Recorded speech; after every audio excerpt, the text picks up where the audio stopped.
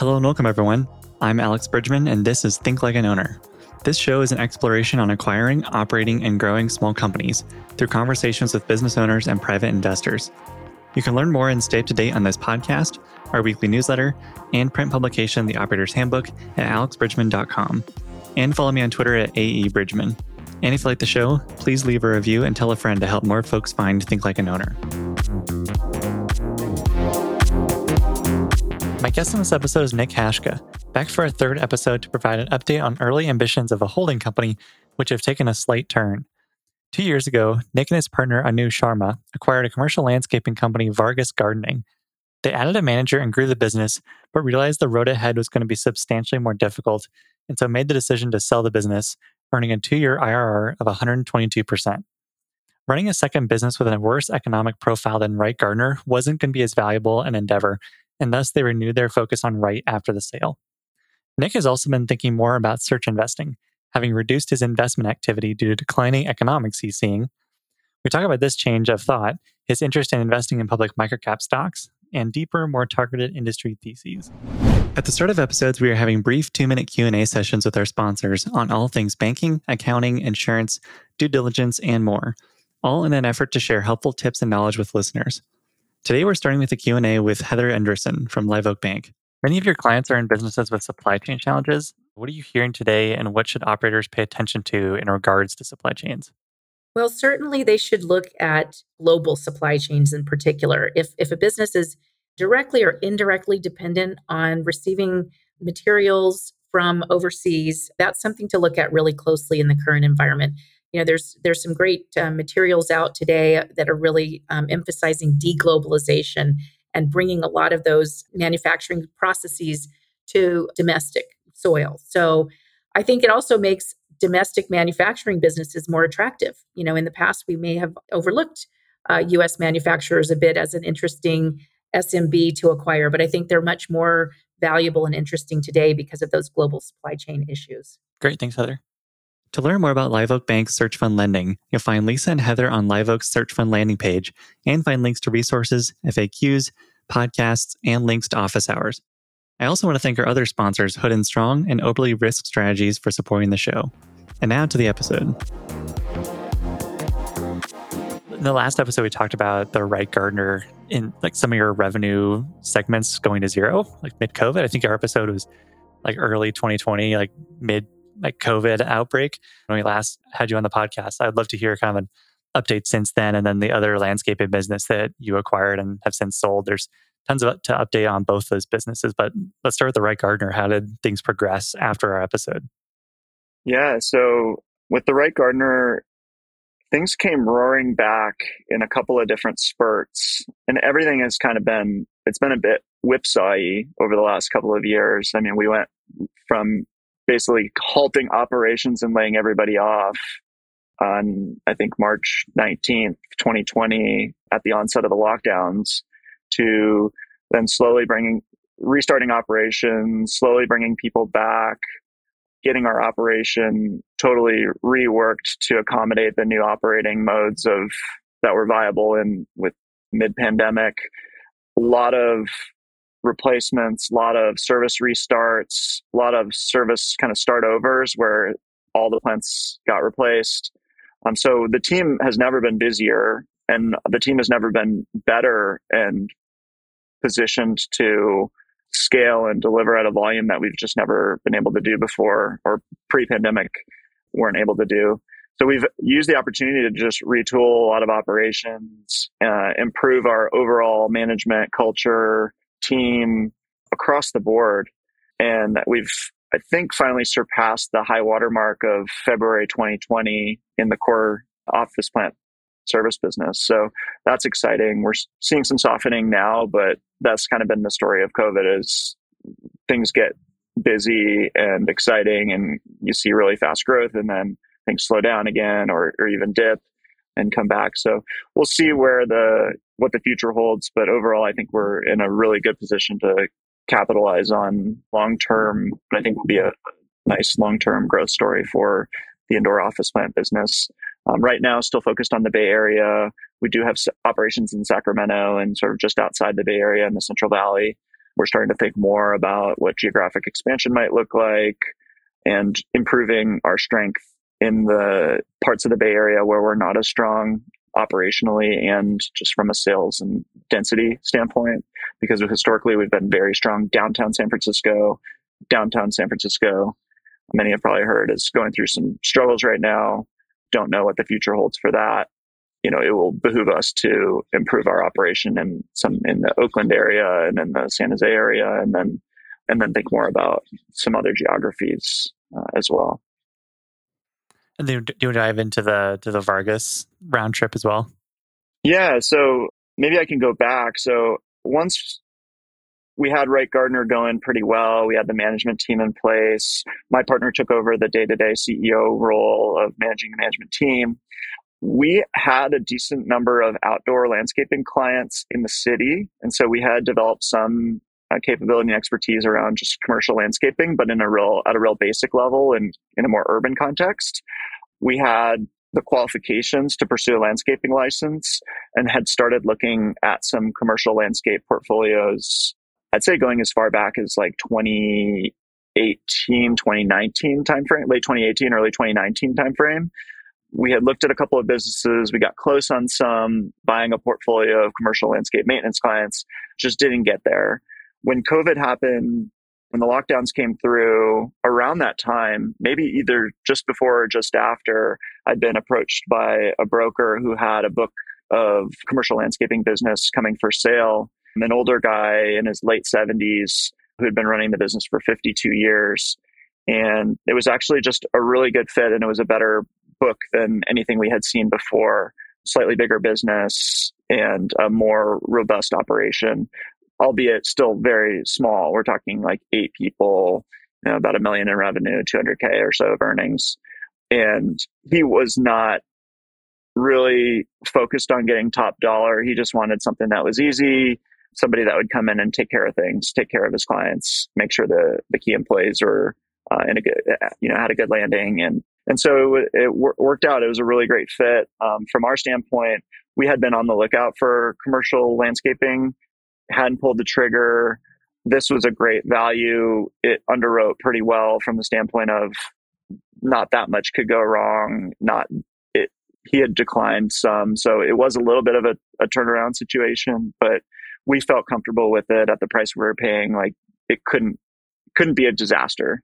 And on the upside, we thought, oh, well, if we like landscaping and this turns out to be, easier than we think it's going to be, then maybe, this company could grow in a much bigger market. The addressable market in landscaping is just orders of magnitude larger than the addressable market in indoor office plants. So we said, let's give it a try. And we put a manager in place at the very beginning. So kind of took that earnings hit out of the gate, but we're able to fix a bunch of things, make some improvements, try to improve the client experience, get operations a bit more organized. Because when we came in, even the client list wasn't really written down. They had a stack of invoices, but the routes weren't written down. So we really had to go in and kind of soup to nuts, overhaul the operation, put in new equipment and all that. And we were able to do that relatively quickly. And we had a good service manager in place who could really take the reins on a lot of that. We did a small add-on. It was actually the seller's brother who approached us and was jealous that his brother didn't have to work anymore. And they had a little mini family rivalry in the commercial landscaping business outside of San Jose, going for, I think his brother had been running for 40 some years. And so we were able to add and grow, but it was still like a very small operation, very fragile. Little things that go wrong could really eat up a lot of earnings. But I think the thing we did learn that is, while we were able to get out of the gate and make a lot of obvious improvements quickly, compared to some of the competitors out there and some businesses that were just 10 times or more our size that we were competing with on a day-to-day basis, like, it is a very tough business, very competitive. And it is harder to compete with these big landscaping companies that have scale and operating cash flow that they can reinvest than we had probably appreciated at the outset. And so you recently sold it too, and that was a whole interesting story as well. I'd love to dive into that a little bit more. Yeah, so after about a little over a year, we had made a lot of changes. We'd made a lot of improvements. We'd actually delivered a decent amount of growth, and we had overcome that initial financial hit we had to take to bring a manager in over the top of just the landscaping portion of the operation. We kind of found ourselves like wondering, is this business going to make it long term? What does the future hold for it? And I think we were seeing regulatory changes pretty fast and furious. One of which happened kind of just before the strategy, which was California banned the sale of gas lawn equipment. And so what we were facing was a complete turnover in all of our asset base and transition to electric, which was going to be pretty expensive because the electric equivalent to most of the equipment we were running is, on the order of 5 to 10 times more expensive. And so the capital intensity of this business was going to increase dramatically. But on the labor side, labor was getting a lot tougher. The flow of migration had kind of all but stopped. And so there was a tightening. In the initial period when a lot of the service work just halted or laid off everybody, that actually created kind of a glut of labor availability. And we were able that really helped us and made the transition easier because we were transitioning at a time when a lot of people were out of work and were willing to do anything to just be working, and especially to be working in a safer environment, like working outdoors. That helped us, but that started to stop and actually reversed completely the opposite direction once hotels and restaurants started opening and hiring back again. And we had guys who would leave their landscaping jobs and say, go cook in a kitchen. And the wages that they were offering to do that couldn't compete with landscaping wages because it had really just fundamentally altered the economics of labor in the market here. So yeah, after about a year, things started to get real tough, and we started to notice how tough it was going to be to get this business into really a steady compounder.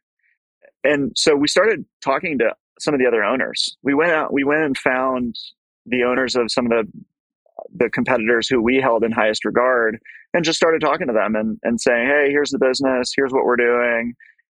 We're not sure a business like this can make it in the more capital intensive, competitively intensive version of this industry that we think is going to prevail over the next several years. Like, is there a way we join forces?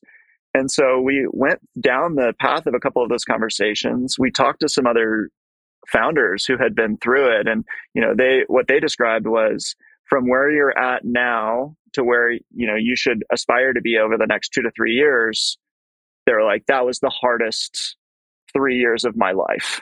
And I don't know if that was motivated advisory, but it seemed prescient from my standpoint, and I could totally relate to it. And so we got into a couple of these conversations, and as we started talking to these guys and understanding what that kind of would look like, we got into financials, and I think that was the point at which we realized that maybe we don't want to be the ones to own what would be on the other side of a combined entity, because while we like the business and it's doing okay, we're just not sure landscaping is the highest best use of our talents and our motivations and all that. And so what we ended up doing was finding an even bigger company. In talking about the industry with some of these folks, we were kind of talking about what was going on, and there's a lot of private equity activity. There's a couple of new ventures. There's a couple of large regional landscaping companies going national, and that is really intensifying the competitiveness of the business and putting downward pressure on prices and all that. We came across an interesting character in the industry named Richard Sperber. And the story with him was that he was the son of the founder of a company called Valley Crest, which is a very, very successful landscaper based out of Southern California, got very, very big on the West Coast. And he was the chairman and CEO through most of the period of really rapid growth of Valley Crest. And he merged the company with another company, I think that was more focused on the East Coast, and essentially ended up selling Valley Crest and merging it with this other company and formed what is now called Brightview, which is really the only publicly listed landscaping company and probably the most well-known landscaping brand there is. because they drive really nicely branded, fancy, shiny new white trucks. And he left at that point, and I think he had a non-compete for a few years. And so he was out for a little bit. And then when his non-compete expired, he formed Sperber Landscape Companies with the intent of redeploying some of the proceeds that he had taken from the sale back into the commercial landscaping industry and forming a new group of regional superpower landscaping companies built on the back of acquiring the best companies in every market that he could get a hold of. And he had acquired a handful of companies throughout the US, really what I would consider to be marquee, kind of elite landscapers, one of which was in the North Bay, just north of San Francisco. The company is called Cagwin and Dorward, and long storied history, really, known for excellent quality, great employer, everything you would want in a landscaping company. And so we went and talked to him, and he saw what we saw, which was the opportunity for Cagwin, who is really strong in the North Bay and fairly small in the South Bay where we operated, to add and have us join their South Bay branch and really combine what our little operation into their very big operation. But we were actually formed a fairly meaningful piece of the local market branch that they had been working on and building. And it was really just a nice fit. And it was a relatively simple and straightforward transaction. Went very quickly. They were easy to deal with. And I think everybody came out happy. The employees ended up, making more money, and a couple people got great raises and promotions. And we were happy to sort of be out of the day-to-day grind in a business that we weren't sure about for the long term. In any of your discussions with Richard, did he talk about things that he's done differently with his own company versus Valley Crest? Like, now that it's his kind of second time around the block, and it's, I imagine, mostly his own money at this point, has he talked about things he's doing differently? No, I've only kind of been able to learn it by following the trail and looking into the companies that he's acquiring and talking with his team. I mean, our interactions with him were pretty brief and to the point. He basically made an offer to acquire in the first call after two brief email exchanges. He researched my background, he knew who I was, and he was basically ready to help and make it happen. And then he handed me off to his head M&A guy, and we were off to the races and pretty much had a deal done in a few days. But is there something that kind of from that trail you mentioned, or just observing some of his deals or how his companies operate, that you can kind of pick little pieces of information of how he's running things today versus how he may have run them years ago? Yeah, I think he's staying more decentralized. Brightview is pretty consistent in how it operates nationally and how they brand, and it sounds like the Sperber Landscaping Companies is being formulated as a group of elite regional landscapers where there's a lot of decentralized authority. Like the Sperber Landscaping Companies is a convener, and they are almost a thematic entity in terms of like, here's what we're about. But really what they are about is being the collection of the best landscaping companies in every market. And so I think they're not striving to consolidate and drive everything top down like Brightview has tried to do. And while they may sacrifice some sort of technical efficiencies that could be gained on a spreadsheet, I think they will be rewarded with local knowledge, local expertise, a little bit more of an entrepreneurial culture of being able to adapt and continue to preserve the great qualities of the companies that they're acquiring, which is this just regional dominance attuned to the regional needs. Because in landscaping, really climate zone makes a huge difference. And a Northern California landscaper is actually pretty different from a Southern California landscaper in terms of what the operational needs of the business are. And so they were able to preserve that in a way that I think it's just too difficult and too complicated to manage centrally through an entity like Brightview. And I think they stand a really good chance of giving them a good run for their money by setting up that way.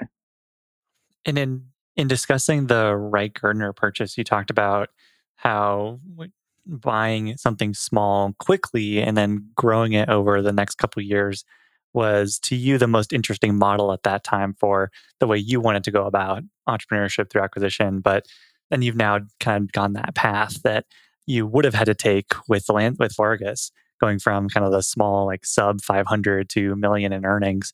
you've done that with Wright Gardner, but when you decided to not do it with Vargas and you didn't want to do that path again, like what changed about your initial idea of buy small and grow with this second business? I think ultimately what was different was the business selection. So the plant business is a much smaller niche, gets a lot less attention. The competition is nowhere near as fierce. The customer stickiness is higher. In landscaping, it's a national business. There are big, scary national competitors. There's tons of private equity money flowing in. There's tons of excess cash flow off strong regional players flowing in. So just the intensity and size and scale of the landscaping business, as well as the capital intensity, the administrative intensity, there's just a lot more. There's a lot more there in the landscaping industry, and selecting into that business, I think we realized the strategy and playbook that we executed on the office plant side wasn't going to yield the same results on the landscaping side. And so I don't think I was necessarily wrong, but I was maybe incomplete in the evaluation or the thought process and conclusion around just getting in fast. And the context was different too, right? The necessity is often the mother of invention. And we didn't know how much time at the initial purchase, we didn't know how much time we had to search. We didn't really know what we were doing. So we just had to do something in favor of doing nothing. And then the second time around, we applied sort of the same approach, or call it misapplied the same approach. And we didn't really need to do it. And I don't regret it. I think we made it. It was the best decision we could have made at the time, given the circumstances. But going forward, I don't know that I would do that same approach again. I think we would be more deliberate in what business we want to get in, why we want to get into it, what the long-term play is, and potentially focus more on proprietary outreach versus just taking what the market feedeth, and being much more calculated and thoughtful about business selection, which business we want to be in from an industry standpoint, which niche, and then which actual company and business we're hoping to operate and grow. And you mentioned earlier that one of the landscapers you talked to, or landscaping owners you talked to, described that growth period from 200 to a million being the hardest 3 years of their lives. How has the last couple of years been in that journey for Wright Gardner? When hearing those stories, does it sound like your experience was just as difficult, or is it just difficult in maybe different ways? Or how does your experience compare to what you've heard from others in that same kind of growth path? Yeah, I think it varies by business. So in the Wright Gardner, we actually started with a middle management layer, whereas in landscaping, I think what the organization looks like is a little bit different at various levels, right? If you were to map the organizations side by side and the sort of revenue and growth and earnings trajectory, because the margin structure is different, the cost structure is different, and the org structure is different, the difficulty probably has more to do with what the organizational structure looks like and what people and resources you have at your disposal. With plantscaping, that growth trajectory actually had a decent structure in place at the beginning of that journey. Whereas with landscaping, it was very flat. It was like manager, and then everybody else is a worker, one manager. And that's what $1 million landscaping company looks like that. Whereas $1 million plantscaping company might actually have some forming of a management layer. I think the challenge is more related to that, building that organization and adding that layer, and where you add that layer is going to vary by business, or like what point of revenue you add that layer is going to vary by which business you're in, what the margin structure of the business is. Another thing we discussed recently was how you've cooled slightly on investing in searchers. I know that was part of your path that you had envisioned for yourself for a number of years. And I get the sense that a few things have changed in kind of your view on search investing. Can you describe some of those changes? Yeah. So the market for search, especially on the self-funded search side, got pretty frothy from an investor's, or from the standpoint of a searcher seeking out investors. The search entrepreneurs had a lot of power and a lot of choice in terms of which LPs to bring in, how to price those rounds. The preferred rate of return on some of those equity offerings was getting pushed down, and the conversion terms in terms of how much common equity you get as a preferred investor were getting more and more unfavorable from the investor's point of view, largely because just of an abundance of LP capital flooding the market and the instrument of sort of search acquisition investing becoming more mainstream and more accepted.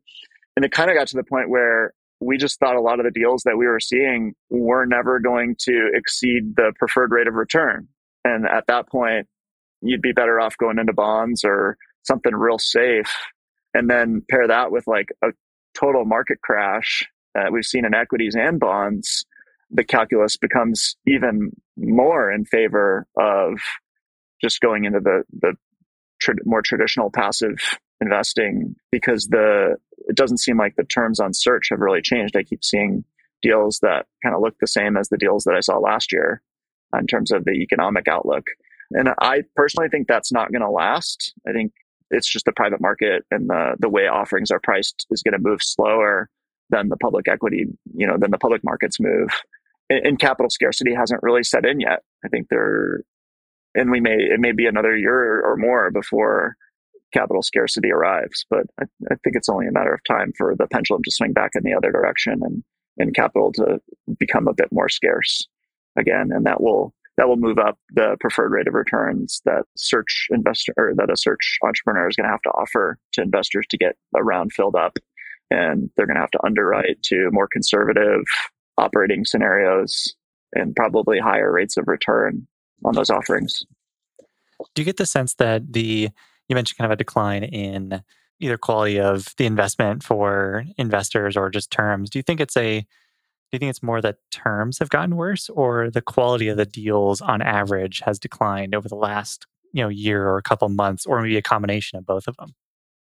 Yeah, so in terms of business quality of what I've seen come through on search investments, it seems like searchers are having to get a bit more creative and expand the aperture of what a good search acquisition looks like, which I think is ultimately on average to the detriment of business quality. And that's because I think the most down the middle type of deals are harder and harder to come by and have gotten bid up to higher and higher prices and flooded with more and more strategic money, institutional money, lower middle market private equity who's come down. So yeah, I'd say on average, deal quality coming through for the Main Street search entrepreneur, the types of deals that they can compete and win on, have overall on average gotten worse over the last few years. It's gotten more competitive, it's gotten harder. And that's going to be reflected by what goes out to equity LPs. They're going to see overall worse stuff. And it's not that there aren't good ones coming through. There are still some, but it puts the entrepreneur in a really good position who is able to get one of those really high quality ones to negotiate really favorable terms with their investors. And that is, for us, what has sort of left us out, because the best quality stuff, it's really hard to believe even the base case returns because of just how aggressively they're priced. So have you made a few search investments, or what's been your experience so far with the deals that you've had? Yeah, we've made a few search investments. The last one was a generator company in the Pacific Northwest with an operator we've known for several years and had mutual backgrounds. So people we've been closer to have been the people we've been more inclined to invest with. Places where we're value add and we actually have spent real time in thinking about that business are places where we focused, and we've tried to shy away from stuff where we really don't know very much or can't even see ourselves being very useful, because we just tell people you're probably going to find somebody that's going to be more valuable than us to go on this journey with you. And we try to just be true to that. And at the same time, we're going to enjoy investing in the things that we feel like we're being helpful, and probably it'll be more satisfying for both parties. Gotcha. And I was also excited to hear that microcaps are kind of coming into your picture a little bit more. That's That's the work that I was doing prior to working on that podcast full time was looking at microcap stocks, and that's a world I'm familiar with and was kind of jazzed to hear a little bit about. So walk through that exploration. What's your interest in that area?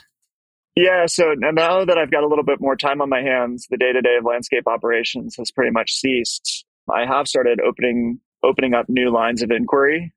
If you scroll through my Twitter feed, you'll see such a random amalgamation of ideas. And some of that is just a reflective of what's on my mind on that day. But with respect to microcap, we've given some thought to the microcap market, and all of public equities has been pretty massively impacted by these latest drawdowns. And so what that creates, I think, is buying opportunities that haven't existed for 10 plus years.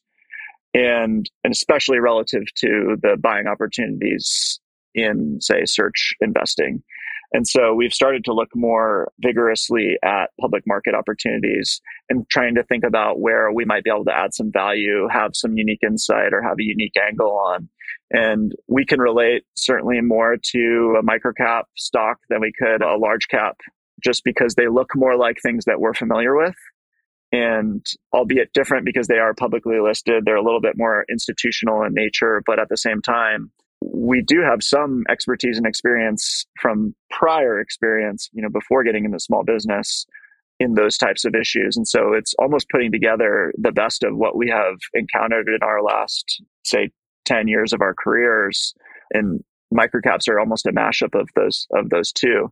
And so we are thinking about opportunities in activism, opportunities in just straight up long only equities. And it's still early days. We haven't made any big moves right now. We're just trying to study and see what we like and build our own framework for how we're going to think about these opportunities and how we underwrite them and how we're going to approach it. Yeah, there's some phenomenal microcap investors out there today that you can study. Connor Haley did an episode with Chris Powers on the Ford podcast, which was a phenomenal breakdown for Connor's strategy. Connor's been one of the most interesting investors in that space to study. His strategy continues to evolve in interesting ways. So I'm sure you've already looked into his stuff, but he's one I would look at very closely and kind of watch what he's doing. But what I also found interesting about, or continue to find interesting about microcaps, is how a lot of the issues that management describes in calls and filings are very similar to what you hear from, search CEOs running businesses that are sometimes larger than the microcap. Like the public equivalent is often smaller than what you hear a search CEO running in the same industry. I think that creates some really interesting kind of crossover that you're describing. That's really surprised me as I've dug into some of these filings, how common it is. And it actually has excited me a bit about some of these companies because it makes me think that, maybe our experience is relevant here and maybe we do have something to add. And I was actually talking to Connor yesterday about his strategy and some of their investments and sharing our story and kind of what we've experienced and talking a little bit about the research crossover between public equities and private markets. And so, yeah, we have a lot of interesting notes to compare and discuss, as you alluded to. Yeah, that's outstanding. That's very cool to hear. He's really done a good job taking what is often kind of a one-man shop and building a team around a system for microcap investing, which is really, really neat to see. Are there any interesting notes that sounded similar to how you've thought about the process or how you look at search investing that are similar to what he's been doing? Yeah, I think the glaring shortfall that I realized in talking to some of these folks is how little we've invested in just fundamental research and in exploring some of the tools these investors are using to discover and develop insights and angles. We've done very little to none of that. And it's possible that in the areas that we've historically looked at in small business, there just isn't that much. Because I think in a lot of the best opportunities, there isn't like a good public comparable. But what you can do is figure out the next closest thing and look and read about that. And so I'm envious of the tool sets that they have and the resources they've been able to get themselves access to, because we haven't historically been willing to spend that kind of money on just basic insights.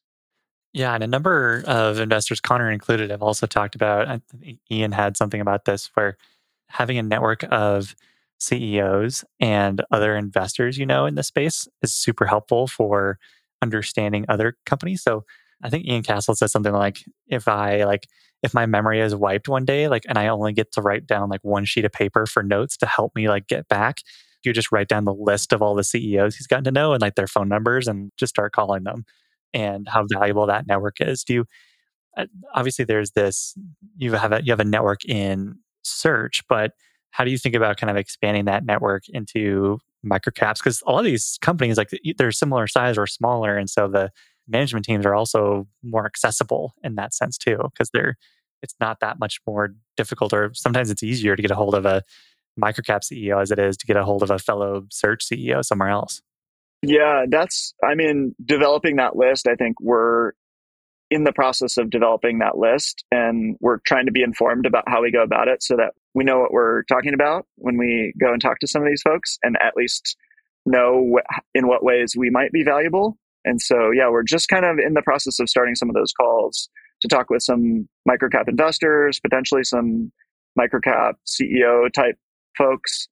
And yeah, it's still, like I said, early days for us in this space, but I'm excited about where this might be able to take us. Yeah, certainly. And there's a number of other microcap search investors. There's a guy on Twitter, 8track. He's somewhat anonymous on Twitter, but he had this family eyeglasses business that I think was throwing off maybe, I don't know, I'm guessing it was probably like $1 million a year or something like that for decades. It was a family business that he was running. And he used the earnings to invest in microcap stocks and did really well with a couple, XPEL being kind of like the headliner name that he did really well on, but created a pretty nice fortune for himself.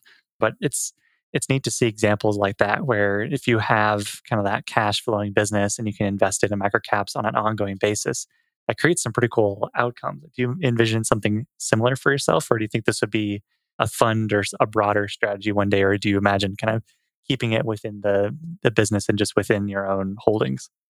Yeah, I think we'll probably skew heavily toward keeping it within, mainly because I think once you get really big, you introduce a whole new set of problems that create strategic challenges for you. And what works on a small scale doesn't necessarily work better on a big scale. In fact, quite the opposite. And so right now we're just kind of looking to figure out what will work at the scale that we're at and focus on that, not try to hop up in scale and do something that's entirely untested at a much larger scale out of the gate.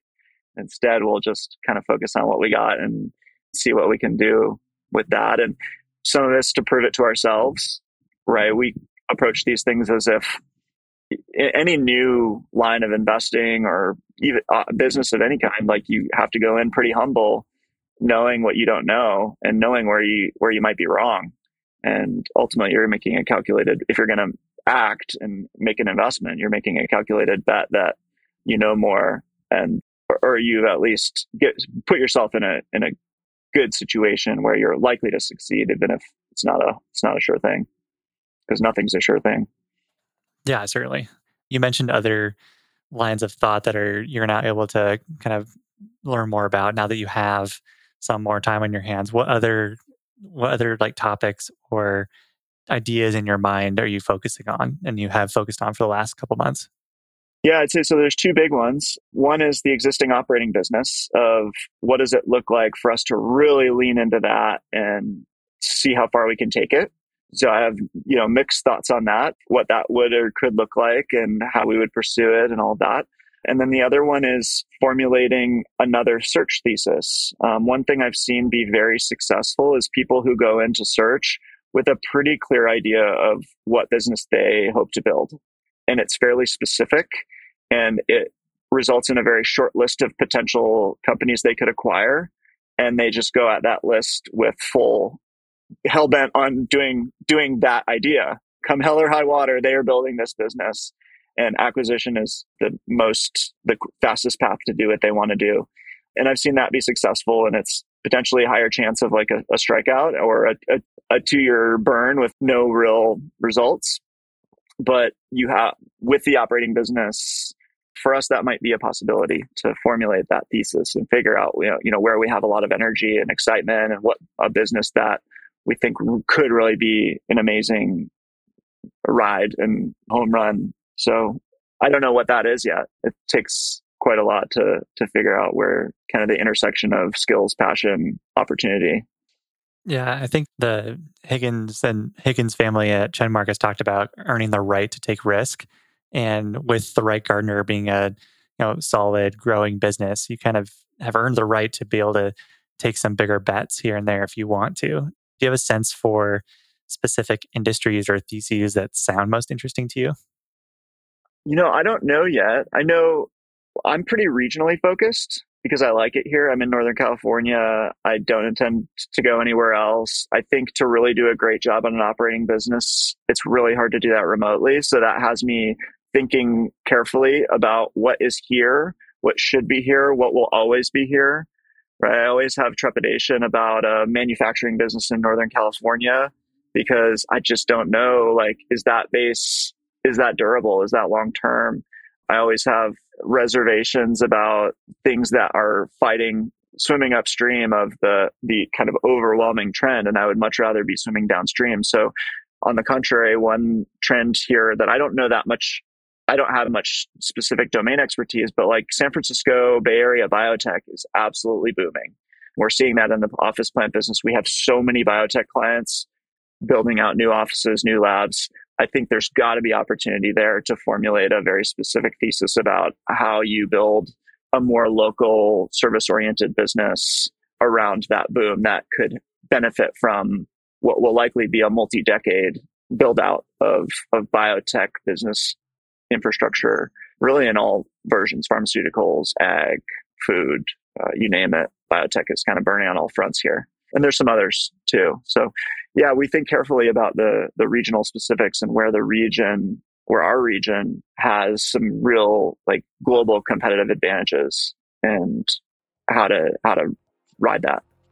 Certainly. Well, I'm excited to hear kind of how that evolves along with the microcap stuff. But thanks for coming on the podcast and sharing a little bit more. It's always fun to chat. Yeah, thanks for having me.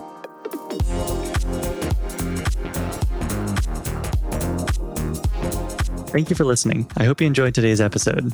If you enjoyed the show, please consider leaving us a review and telling a friend to help more folks find Think Like an Owner.